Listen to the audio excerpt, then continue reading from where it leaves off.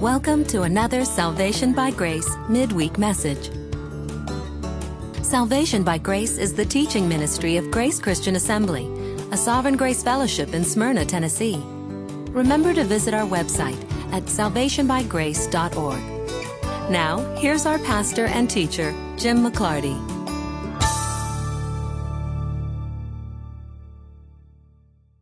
Tonight we are introducing and hopefully making some inroads into the book of Amos.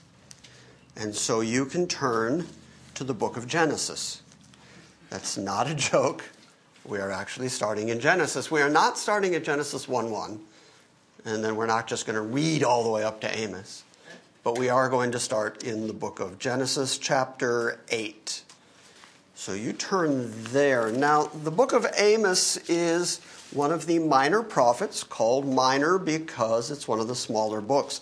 In fact, Amos is only 9 chapters. It won't take us a terribly long time to get through it, but it is a really fascinating book because Amos had a really short prophetic career. His prophetic career, from everything we see and know, lasted a matter of days. He was a shepherd, an agriculturalist, a farmer who was down south, about 15 miles south of Jerusalem, when the call of God for him to go prophesy sent him up to Bethel. And of course, you know that this is one of the places where the pagan Baal worship and the golden calf and everything was happening up in the north.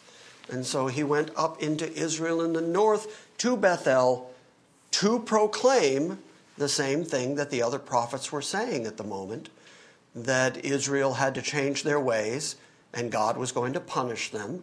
And he even is going to predict that both Egypt and Assyria are going to be God's battle axe in order to punish Israel for their behavior. And it's a really interesting thing that he's saying and the time in which he's saying it, because at the moment, things are relatively peaceful in Israel. And Israel is pretty well-to-do. They're at peace with most of their surrounding enemies. Assyria is still kind of in decline. You know, that's why God sent Jonah up there to Nineveh and deal with them, bring them to repentance so that God wouldn't destroy them, so that God could use Assyria in order to punish Israel. So all these prophecies tie together, and God is in control of the Gentile nations as well as the chosen people, Israel and Judah, and he's using all these nations, lining them up like checkers in order to bring about his will. And in this state of relative peace, Israel has not only engaged in an awful lot of heathen worship, idol worship, the golden calves, all of that, but they have also become corrupt from within, particularly the wealthy and the powerful have taken to suppressing and abusing the poor. And that is one of the primary themes of the book of Amos. One of the things that Amos is going to call Israel out for and demonstrate to them why God is angry with them is the way that the rich and the powerful are oppressing God's people.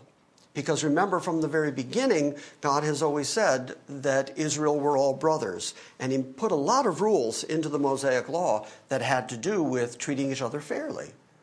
And they simply weren't doing that. But the other thing that's really interesting about Amos is that his perspective on God is that God is utterly and completely sovereign. I mean, the kind of sovereignty that we talk about here, the kind of sovereignty that is fundamental to what we believe in terms of being Reformed, Calvinistic kind of people.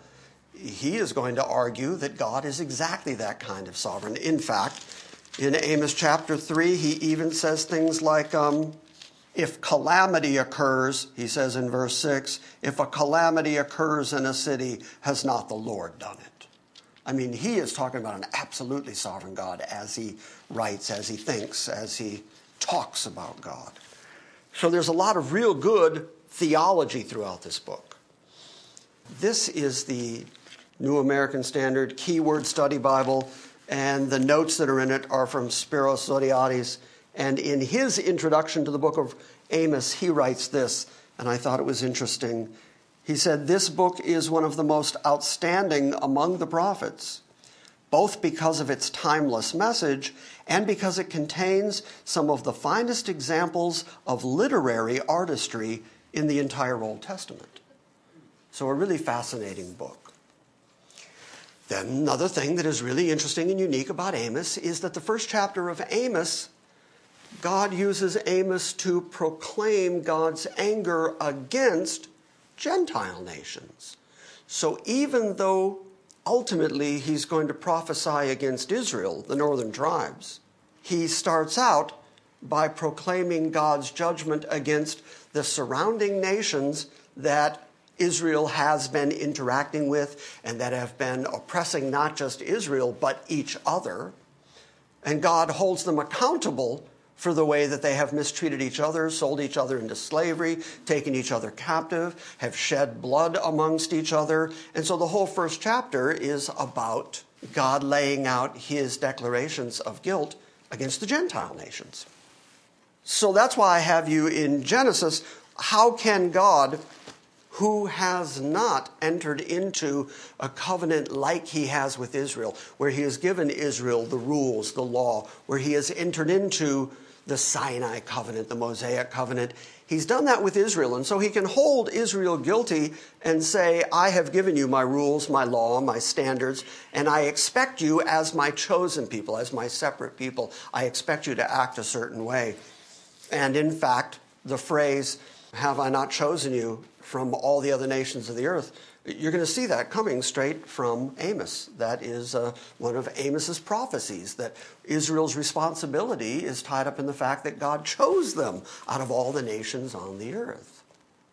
And yet the first chapter is all about God judging and holding guilty Gentile nations. Well, on what basis? How can he do that? And this is a question that oftentimes people discuss and argue. As I was reading various commentaries on the book of Amos to try to get a sense of what others thought of it, that question came up a time or two, and people wrestled with it. On what basis can God say what he says in the first chapter of Amos? How can he hold these Gentiles guilty, considering that he has not revealed himself to them the way that he has revealed himself to Israel in particular? I think the answer is back here with Noah. Because after God flooded the earth and saved 8 people, he actually did form a covenant with all humanity. And there is only one rule, one standard in that covenant that he imposes on all humanity. And it's don't shed blood. And then all people, all humans, all descendants of the 8 people who were on the ark are all responsible for that rule. And I think it's on that basis that God can judge the Gentiles, even though he has not entered into a law covenant like he did with Israel. He can still say, you are living on my planet. So we are in Genesis 8. Let's start at verse 20. Noah built an altar to the Lord. This is after the flood has subsided, after they've come off of the ark and are starting over. Noah built an altar to the Lord and took of every clean animal and every clean bird and offered burnt offerings on the altar.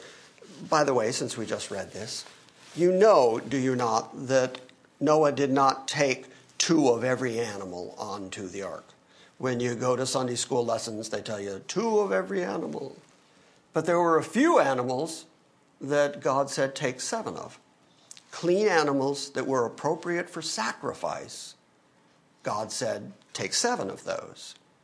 And so God was already preparing so that when Noah landed safely and was back on the planet, that he could sacrifice to God right away without killing off the lineage of any particular animal. If there were only 2 oxen and he killed one, well then, no more oxen. And so of the clean and the sacrificable animals, is that a word, sacrificable? It's a word now. So he took the clean sacrificable animals, 7 of them, and sure enough, right away, he took of every clean animal and of every clean bird, and he offered burnt offerings on the altar. And the Lord smelled the soothing aroma. And the Lord said to himself, I will never again curse the ground on account of man, for the intent of man's heart is evil from his youth. And I will never again destroy every living thing as I have done. While the earth remains, seed time and harvest, and cold and heat, and summer and winter, and day and night shall not cease. Chapter 9, verse 1. And God blessed Noah and his sons and said to them, be fruitful and multiply and fill the earth. And the fear of you and the terror of you shall be on every beast of the field and on every bird in the sky and everything that creeps on the ground and all the fish of the sea. Into your hand they are all given. Every moving thing that is alive shall be food for you. And I give it all to you as I give you the green plant. Only you shall not eat flesh that has its life, that is, its blood. And surely I will require your lifeblood. For every beast I will require it. And from every man's brother, I will require the life of man. Whoever sheds man's blood, by man his blood shall be shed. For in the image of God he made man. And as for you, be fruitful and multiply, populate the earth abundantly and multiply it. And then God spoke to Noah and to his sons with him and said, now behold, I myself do establish my covenant with you, and with your descendants, that's all mankind, after you, and with every living creature that is with you, the birds and the cattle and every beast of the field with you, and of all that comes out of the ark, even every beast on the earth, and I establish my covenant with you, and all flesh shall never again be cut off by the water of the flood, neither shall there again be a flood to destroy the earth. And God said, this is the sign of the covenant which I am making between me and you and every living creature that is with you. For all your successive generations I have set my bow, the rainbow, in the cloud, and it shall be for a sign of the covenant between me and you, and it shall come about when I bring a cloud over the earth, that the bow shall be seen in the cloud, and I will remember my covenant, which is between me and you and every living creature of all flesh, and never again shall water become a flood to destroy all flesh. When the bow is in the cloud, then I will look upon it to remember the everlasting covenant between God and every living creature of all flesh that is on the earth. And God said to Noah, this is the sign of the covenant which I have established between me and all flesh that is on the earth. So the Noahic covenant is established between God and all flesh on the earth. His end of the covenant is, I won't destroy all flesh with a flood ever again. Their end of it is, don't shed blood. Don't eat any animal with the blood in it, because the blood is the life of the animal. And if man sheds blood, then by man his blood will be shed. So all mankind, all humankind, Jews, Gentiles, everybody, the descendants of those 8 people on the ark are responsible to this covenant that God imposed all the way back there with Noah. Once he saved 8 people of all mankind from his destruction, the one correction, the one instruction, the one rule, the one law, if I can say that he imposed on all of them was, don't shed each other's blood. And so I think that gives God a perfectly good basis to come to these nations later and say, you're guilty of bloodshed, and so I'm going to judge you. I think that's the basis, and I'm kind of surprised at the amount of commentators who struggle with why God can do this. I don't think it's that peculiar. Does that make sense? Yes. Okay. You may now turn to the book of Amos. Immediately after the book of Joel, which is after the book of Hosea. So if you still have a marker in Hosea, you're really close. We are going to start at the first chapter, and in the first couple verses, he's going to tell us when this happened, and he's going to tell us where this happened. He's going to give us all the pertinent details. Now, you may recall that we began studying the minor prophets because we were in chapter 17 of 2 Kings, And that was the time when Jonah was introduced in 2 Kings. And it was the time of the minor prophets. And it was the time of Jeroboam II. And so right at the beginning of the book of Amos, we read, these are the words of Amos, who was among the sheep herders from Tekoa. Okay, so that tells you where he was. That tells you where he's from. That tells you what he was doing. Which he envisioned in visions concerning Israel in the days of Uzziah, the king of Judah, and in the days of Jeroboam, the son of Joash, king of Israel. Okay, well, that means that we're talking about 750 BC, right around that period of time, 750 years before the time of Christ. He gave us very definite markers during the times of Uzziah and the time of Jeroboam II. And then he says 2 years before the earthquake. Not a single commentator that I read could identify which earthquake that was, but the fact that he told us who was king in Judah and who was king in Israel, we're able to narrow it down pretty well to the time frame, and of course by comparing it to the other prophets that were prophesying at the same time. That's not only Jonah going off to Nineveh, that's not only Hosea, who we just read, but his other contemporaries are Isaiah, and so that helps when we know the things that Isaiah predicted. And of course, Micah is the other contemporary prophet with him. And so I'm thinking once we get through the minor prophets and we go back and we finish 2 Kings, I would really like, before I either die or can't talk anymore, I would really like to teach the book of Isaiah. So I think once we finish 2 Kings, that's probably where we'll head. But we have lots of other work to do before we get there. A couple of short books, and then finish 2 Kings, and then I think we bite off Isaiah. There's a terrible phrase. I think we go study Isaiah, and that will take us until Jesus comes back or I give out. I don't know which, but that'll take us a while to get through Isaiah. So the words of Amos, who was among the sheep herders in Tekoa, which he envisioned in visions concerning Israel in the days of Uzziah, the king of Judah, and in the days of Jeroboam, the son of Joash, king of Israel, 2 years before the earthquake. And he said, the Lord roars from Zion. Now later in chapter 3, he's going to use that roaring language again, and he's going to liken God to a lion. And this is a fairly typical characterization of God in his anger, because you're talking about an area of the world where if you heard the roar of a lion, it would pretty much freeze you in your steps because it rumbles all the way around. Has anybody ever been like to the zoo and heard a lion really roar?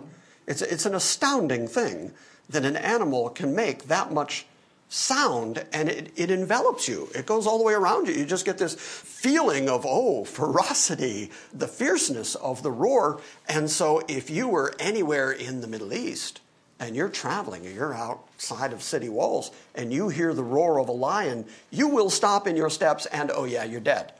And so right away, he starts out by saying, God's angry, and he's angry like a roaring lion. So instead of saying God speaks, he says God roars. And where does he roar? From Zion. And from Jerusalem he utters his voice.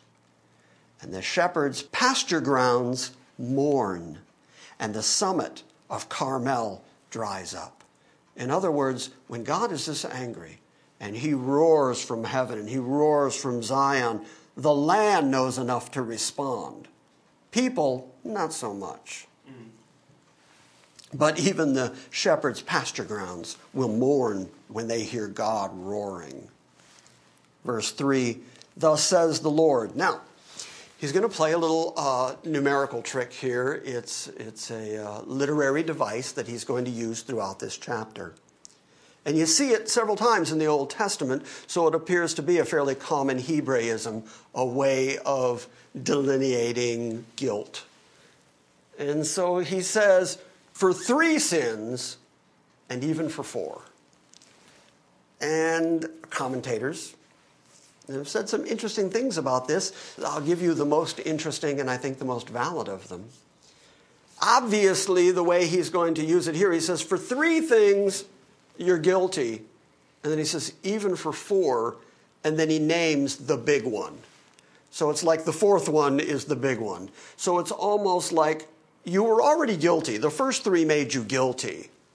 But the 4th one, that's where God's patience ended. And then he tells them what that 4th one was. This is where you're really guilty. What's interesting, though, is that the 3 and the 4, of course, add up to 7. And 7s in the Bible are very important. And they designate completeness. It's the number of completeness throughout the Bible. So that when we get to the 2nd chapter next week, he's going to say the same thing to Israel, but then he's not just going to delineate the 4th one, the most important one. He actually does list 7 reasons that Israel's guilty. So there is this 7 thing playing in this as well.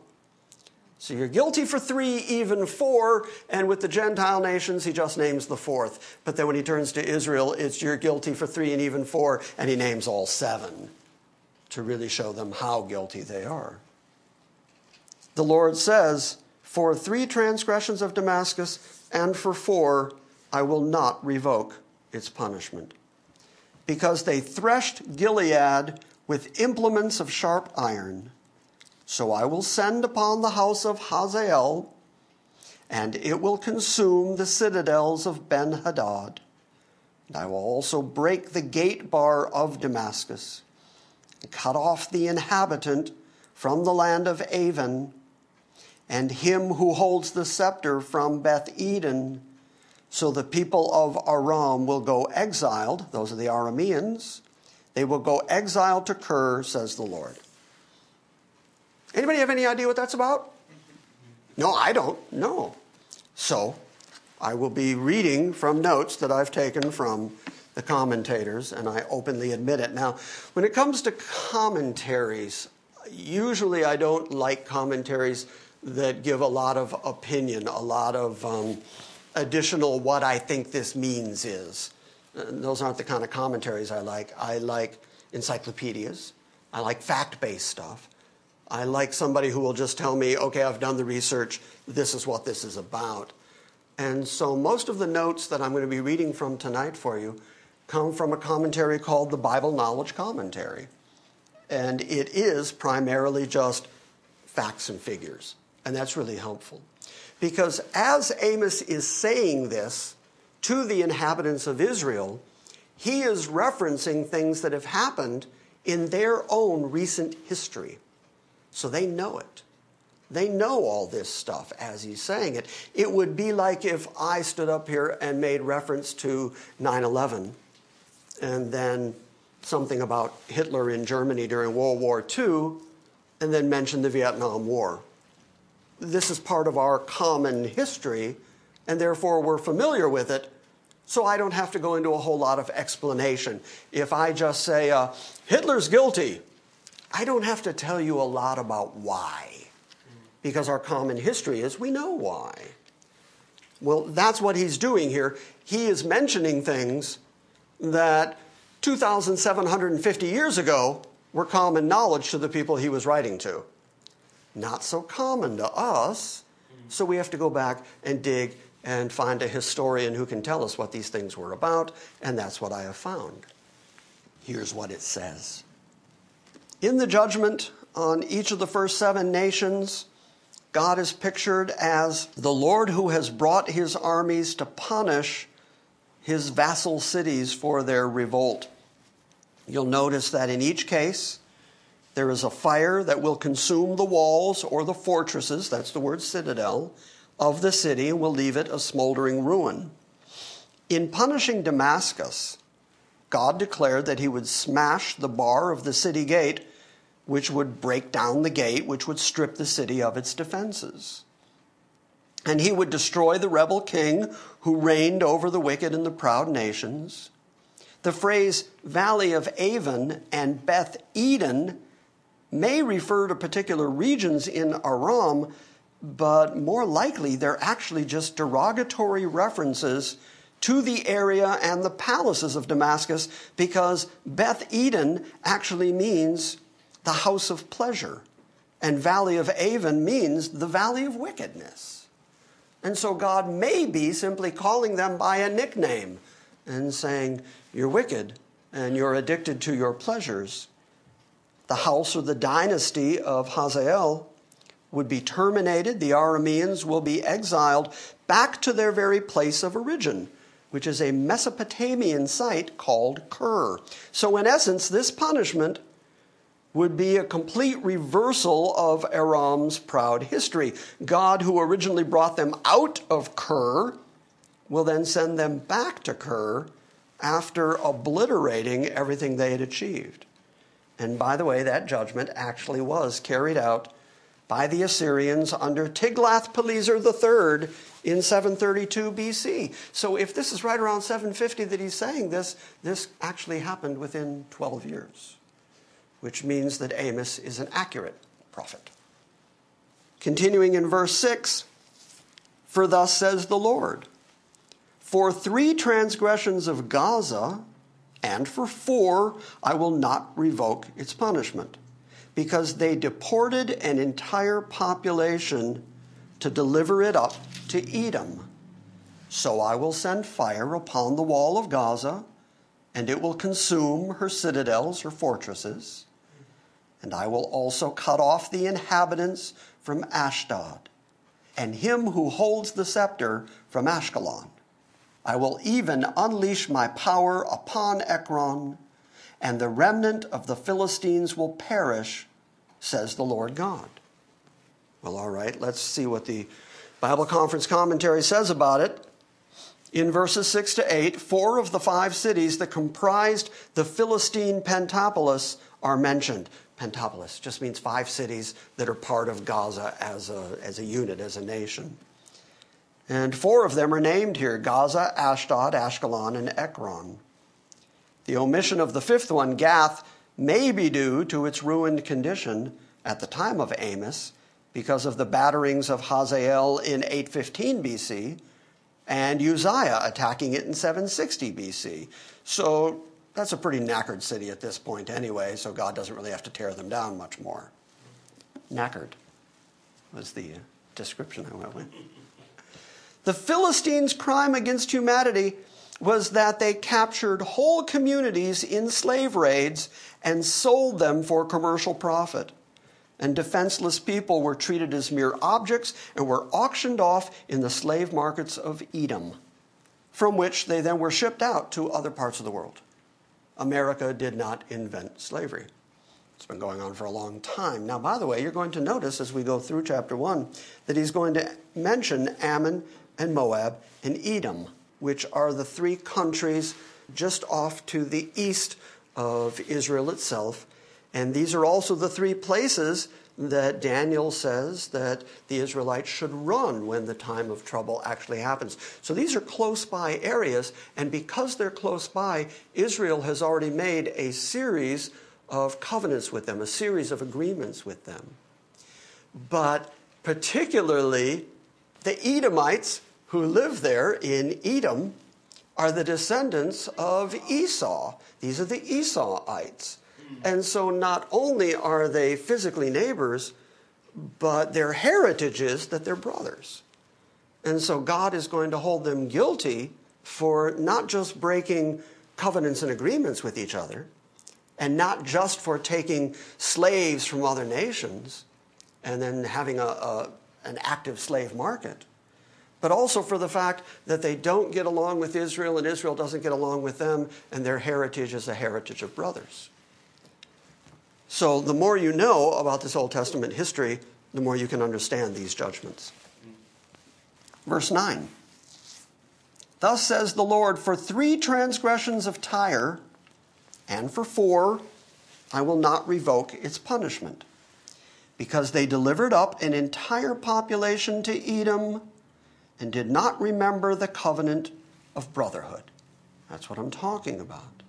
That their ancient history had to do with brotherhood, common heritage, common history, and they didn't remember that covenant and ended up attacking Israel and then selling them into slavery.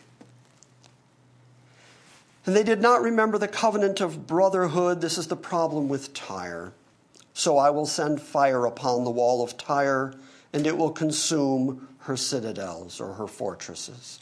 Now, we've talked here before about Tyre and Sidon. We have looked at other prophecies against Tyre and Sidon. And the history of Tyre and Sidon has to do with Alexander the Great.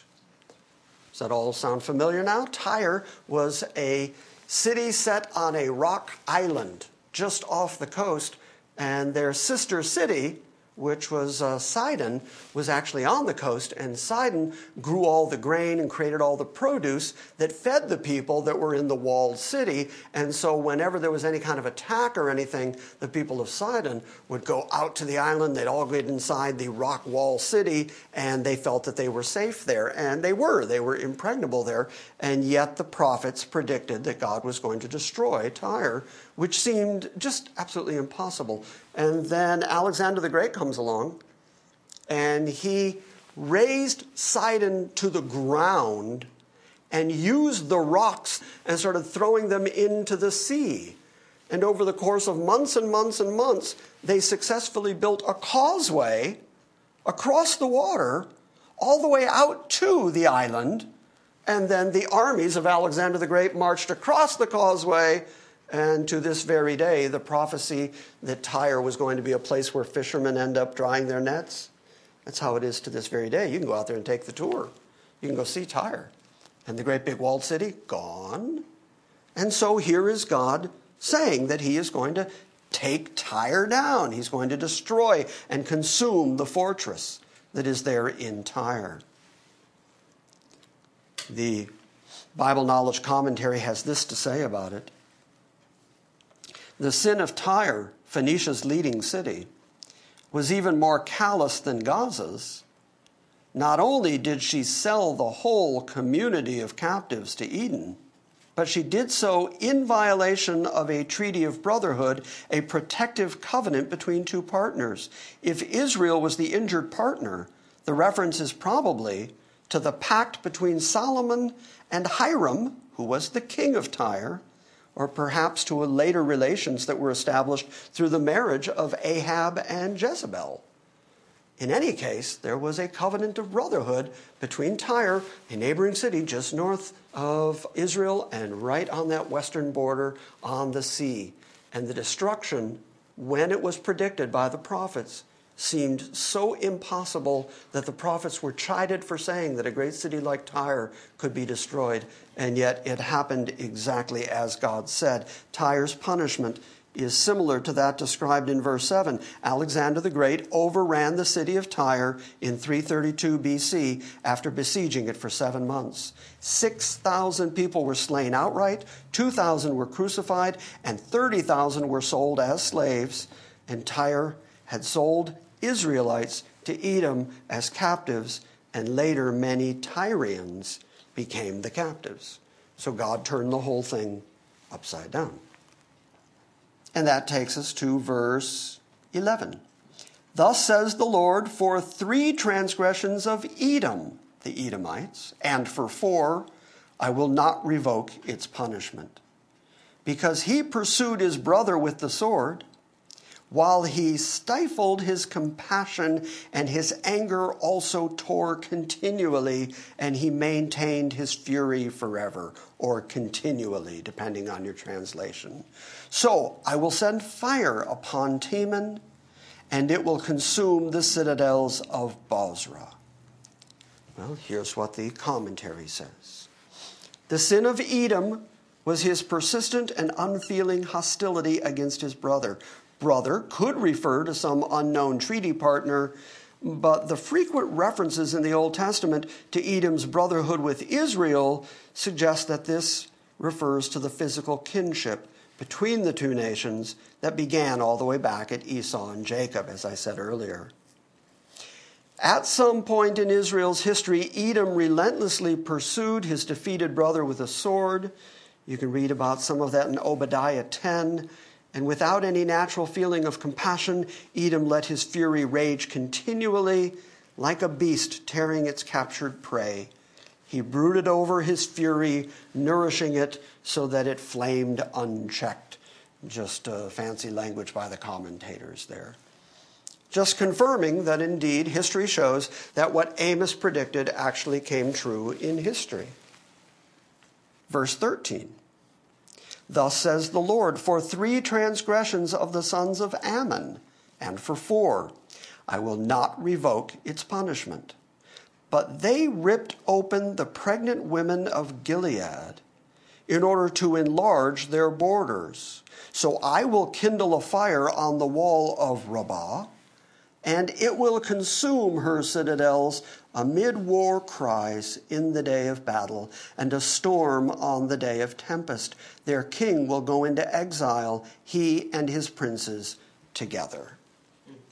Okay, so last bit from the Bible Knowledge Commentary, the judgment against Ammon.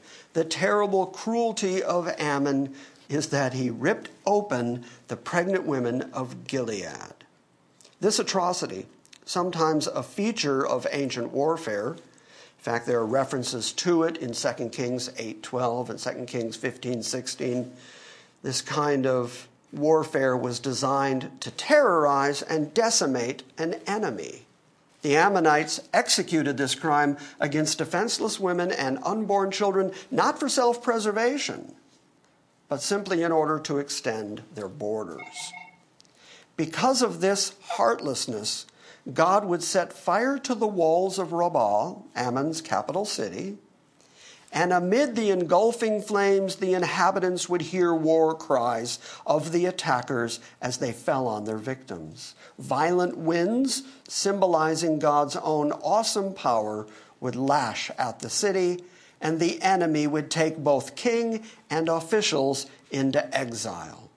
And this judgment was fulfilled through the Assyrian conquest under Tiglath-Pileser III in 734 BC. So, here's all you need to know about the first chapter of the book of Amos. It is all about God doling out righteous judgment against the Gentile nations that all were on the borders of Israel. Every one of these nations is a border nation around the edges of Israel. And Israel, being God's chosen elect people and having right and claim to that land, have had years and years, hundreds of years of warfare with these surrounding nations as they have battled over the borders and who would control that land. And so God holds these people responsible for the way that they have treated Israel, but also how they have treated each other. Because an absolutely sovereign God can say to all humanity and to all mankind, I have certain expectations, like the fact that I have made all mankind in my image. And because mankind is made in my image, I can require of you that you not kill each other, because you simply don't have that right. You don't have that authority or jurisdiction to kill something I personally created in my own image. Murder, bloodshed has always been wrong, will always be wrong.